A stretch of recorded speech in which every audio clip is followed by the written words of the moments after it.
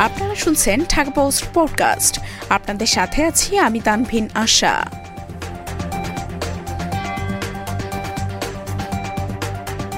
শেরপুরে ২০০ বছরের ঐতিহ্যবাহী পৌষ মেলা।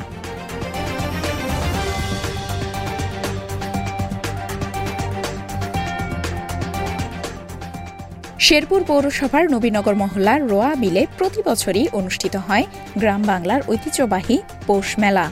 ২০০ বছরের বেশি সময় ধরে এই মেলা চলে আসছে বলে জানিয়েছে স্থানীয় বাসিন্দা ও আয়োজকরা। শুক্রবার মেলা ঘুরে দেখা যায় গ্রামীণ ঐতিহ্যবাহী মুরকি মুড়ি, মোয়া, নিমকি, গজা, কলাই, বাদাম, কটকটি, তিলের খাজা সহ নানা ধরনের খাবার, প্লাস্টিক ও মাটির তৈরি শিশুদের বিভিন্ন খেলনা, নারীদের বিভিন্ন প্রসাধনী সামগ্রী এবং গৃহস্থালী পণ্যের পসরা বসেছে। এছাড়া ঘোড়দৌড়, সাইকেল রেস, গাঙ্গি খেলা ও নারীদের মিউজিক্যাল চেয়ার সহ গ্রামীণ বিভিন্ন খেলা ও প্রতিযোগিতা অনুষ্ঠিত হয়। খেলা শেষে পরে বিজয়ীদের মাঝে মেলা উদযাপন কমিটির পক্ষ থেকে পুরস্কার বিতরণ করা হয়। এই মেলায় ঘোড়দৌড় ও গাঙ্গি খেলা সবচেয়ে জনপ্রিয়। এই খেলা দেখতে অনেক মানুষ ভিড় জমায়।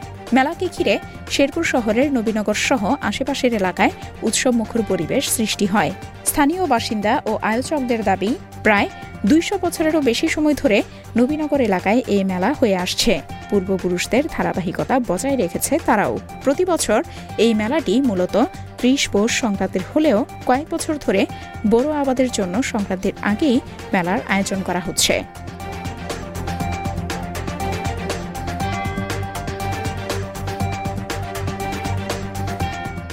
এতক্ষণ শুনছিলেন ঢাকা পোস্ট পডকাস্ট। দেশ বিদেশের সর্বশেষ খবর জানতে ভিজিট করুন www.dhakapost.com।